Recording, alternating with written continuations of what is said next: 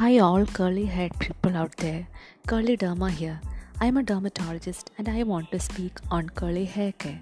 Just like any curly haired girl, I have despised my hair throughout my entire adolescence and adulthood, having no idea how to manage the frizz and tangles.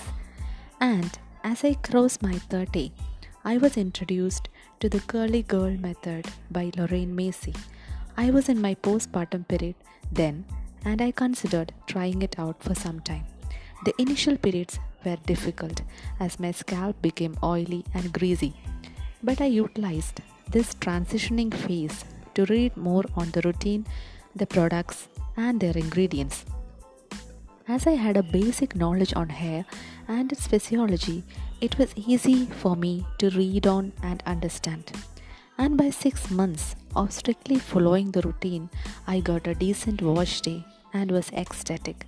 Then I widened my reading and delved deep into the formulator's perspective on products and their conception. I also read about many myths circulating in the social media on curly hair care and wanted to debunk those. I created an Instagram profile named curlyderma with the sole purpose of debunking those myths and pseudoscience. And here we are. After being an Instagram handle for past 1 year, I am voicing out my thoughts and sharing my knowledge through this podcast. Hope to see you around in the upcoming episodes.